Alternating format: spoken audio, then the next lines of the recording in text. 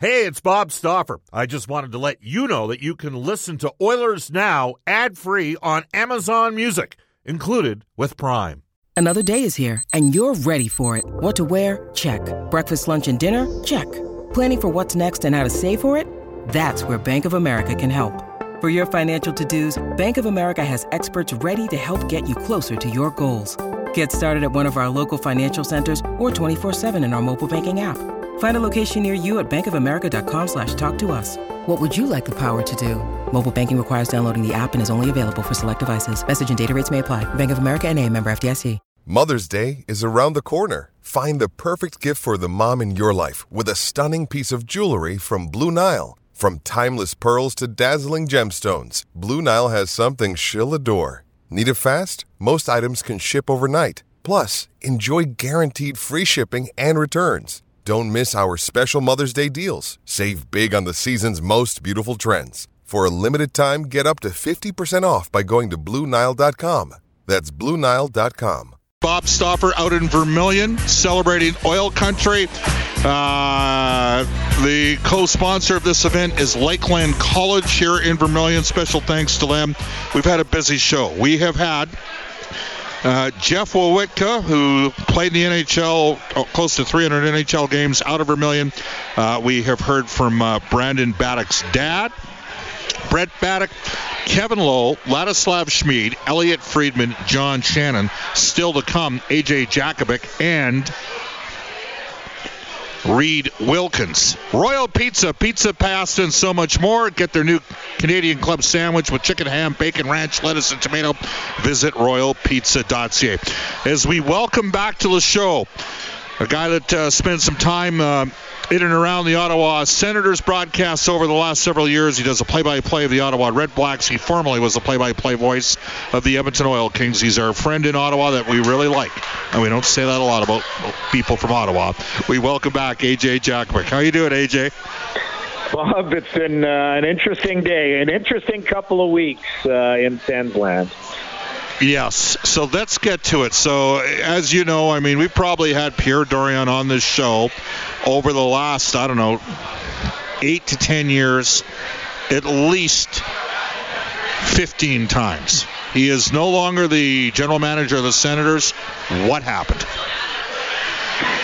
Well, I think a lot of different things happened, and when you look at just the whole of it, number one, they haven't made the playoffs in 6 years, so there's that. If you make the playoffs on a consistent basis, you can overlook different things, but they haven't made the playoffs in 6 years.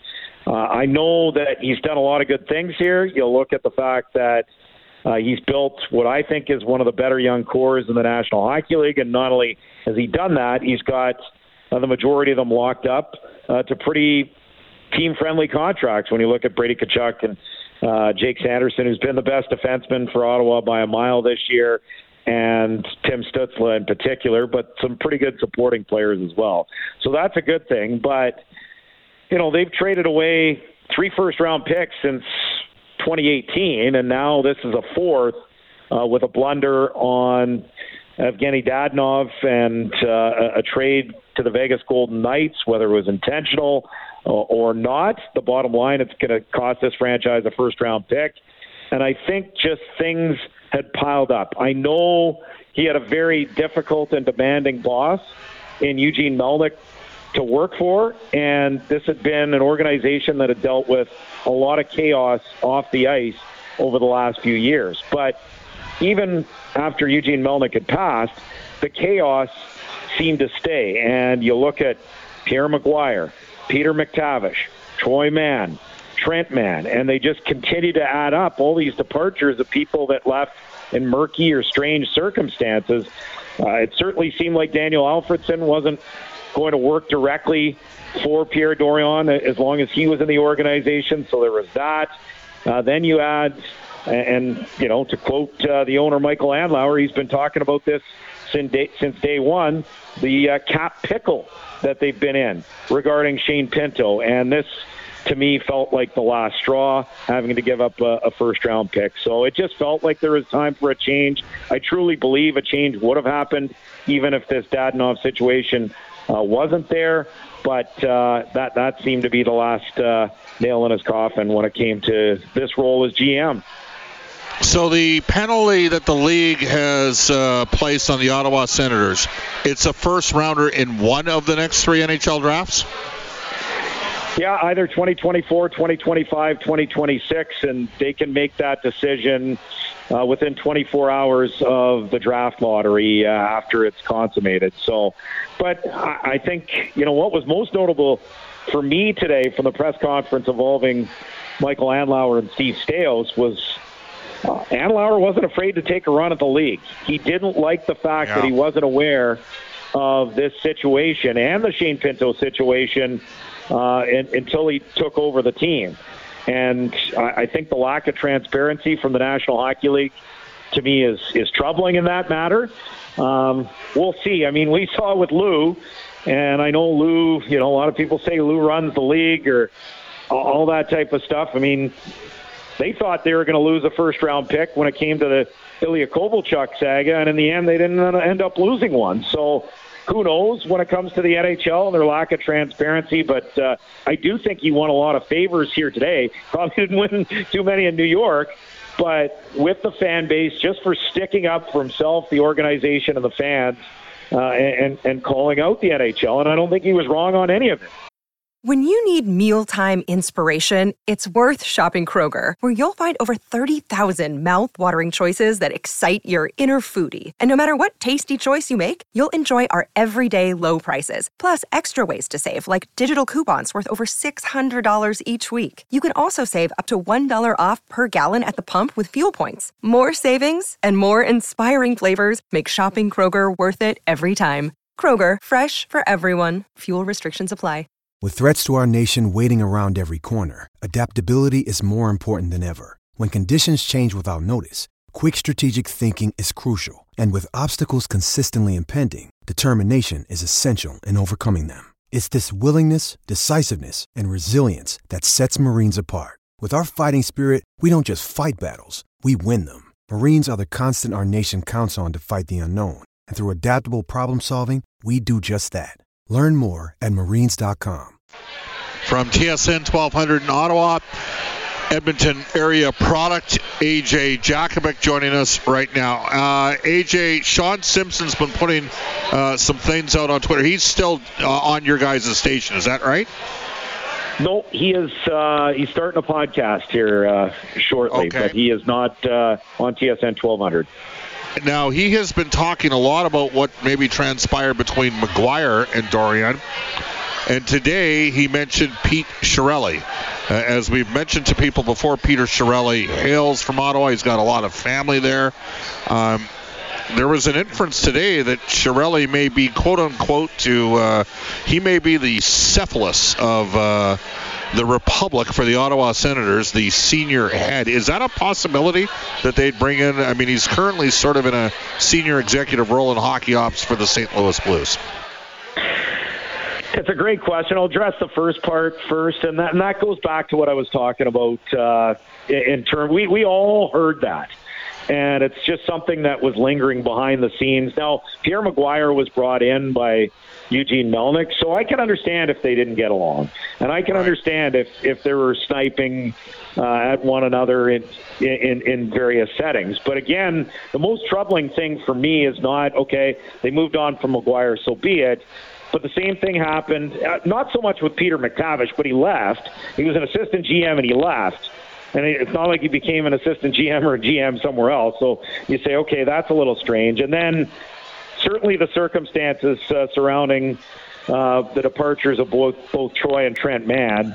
You talk to players in this organization that played for Troy in the American Hockey League, and they say it's a big part of their development. And Trent is responsible for finding a lot of the good young players in terms of the drafting that they had done here. So it just added up, and when Pierre Dorion was the common denominator for all these different beefs, I think that's where you started to look beyond just one relationship that was fractured between himself and Pierre McGuire. On Peter Chiarelli, I mean, it's a name that's come up for sure. the name that I've heard for a while, and he used to play for the Hamilton Bulldogs, and from what I understand, has a pretty good relationship with Michael Andlauer as well. It's the assistant general manager of the Tampa Bay Lightning, Matthew Darche. So we'll wait and see. I mean, so I haven't really heard too many names beyond Chiarelli and Darche, but certainly two people with a lot of different experience. I mean, obviously, Chiarelli as a general manager, Darche more cutting his teeth in the National Hockey League, but with a great reputation and certainly with a great organization as the assistant GM under Julian Brusbaugh with the Lightning. Great stuff. So what happens next in Ottawa? Oh, my God. I mean... Never a dull moment. No. I mean, I can't even imagine, right? Michael Andlauer's not even been on the job for 6 weeks, and he gets those two phone calls over the course of 10 days between the Shane Pinto gambling situation and then this as well. So, again, I just think too much chaos, and I like Pierre. He's always been good to me, but certainly time for a change and a fresh outlook here in Ottawa. Final one for you. Did you watch the Heritage Classic? Yeah, enjoyed it. Certainly, I wasn't there for the Heritage Classic. I just moved to Ottawa in 2003, but always cool. Just as someone who grew up going to so many games in Edmonton Oilers and, back when they were the Eskimos at Commonwealth Stadium, just pretty cool to see that type of environment there. And the fan support is what it is with over 55,000 plus. And from an Edmonton standpoint, great to see McDavid back and just the team looking like what I expected them to look like at the start of the season. So we'll see if that can spur on a few wins here for the Oil. Great stuff. Thanks a lot for joining us, AJ. All right. Always a pleasure, Bob. Take care. You bet. Hey, just before we late at around just before we went to the interview of Vladislav Schmid as we wrapped up John Shannon, I asked you which player for the Buffalo Sabres tonight, he's an Edmonton area product, scored his first NHL goal.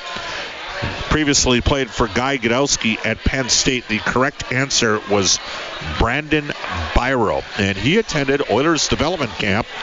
I remember because that was the night I drove Brendan Ulrich. Back then, Oilers Now for 14 years was on noon to 2, and we got off the air at 2 o'clock, and Brendan hopped in the vehicle with me, and we drove to Jasper and made it 6 o'clock time to watch the Oilers, and then we went for a little bite to eat at the Earls in Jasper after the game and made it back into Edmonton at about 2:30, 3 o'clock in the morning. And Brandon Byro was at the Oilers development camp in 2016 in Jasper when that occurred. He scored his first NHL goal tonight. I think there's some people out there maybe surprised that Brandon has made his way to the NHL. Full credit for him. He willed his way to the National Hockey League.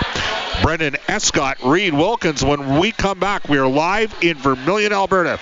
It's 6:45 in Edmonton and Oil Country. You're listening to Oilers Now. Welcome back, everybody. It's 6:48 in Edmonton. Bob Stauffer with you in Vermilion, Alberta. Back in the 630 CHED Studios, we have Reed Wilkins. He's got Inside Sports coming up tonight, and Brendan Escott. Reed, how you doing? Doing well, Bob. How's Vermilion, man? It is packed in the Boston Pizza, I can tell you that. We got people coming over every 30 seconds. They did a real good job. They got behind this thing, and I just want to point out again that Sean Elford helping us out, engineering this for us. No, it's been a good day. You heard from Kevin Lowe, you heard from Vladislav Schmid, and it's a lot of passion and oil. And Reed, was this like a home game for you when you worked in Lloydminster? We covered a few things in Vermilion. The junior B team was the Tigers. We covered a little high school football, but one of the most memorable days for me was going out to get reaction in the town when Becky Scott won an Olympic medal that later turned into a gold. it took a couple of years, but after some Eastern Europeans cheated, Breed, is that what you're going to say? Yeah, I can't remember their nationalities, but I mean, she they're won probably one Eastern Olympic European medal, but the gold she got later. It's too bad she couldn't get it at the time. But she was, I mean, she's arguably the biggest athlete out of that area. I mean, we used to call it the Midwest, surrounding Lloydminster. So, Vermilion was. I always loved going to Vermilion. It's a great town. They had a great sports scene, and Becky was a huge name while I was working there. And Jeff Wittka was drafted. Jeff Wittka was drafted while I was working there, and I met Jeff the day after the draft to interview him in Vermilion. And, we didn't have any B-roll of him playing hockey. So I said, well, we'll walk around. And I said, let's go in the arena and we can get shots of you in the dressing room you used to go in and all that stuff. Now, this is June, whatever it was.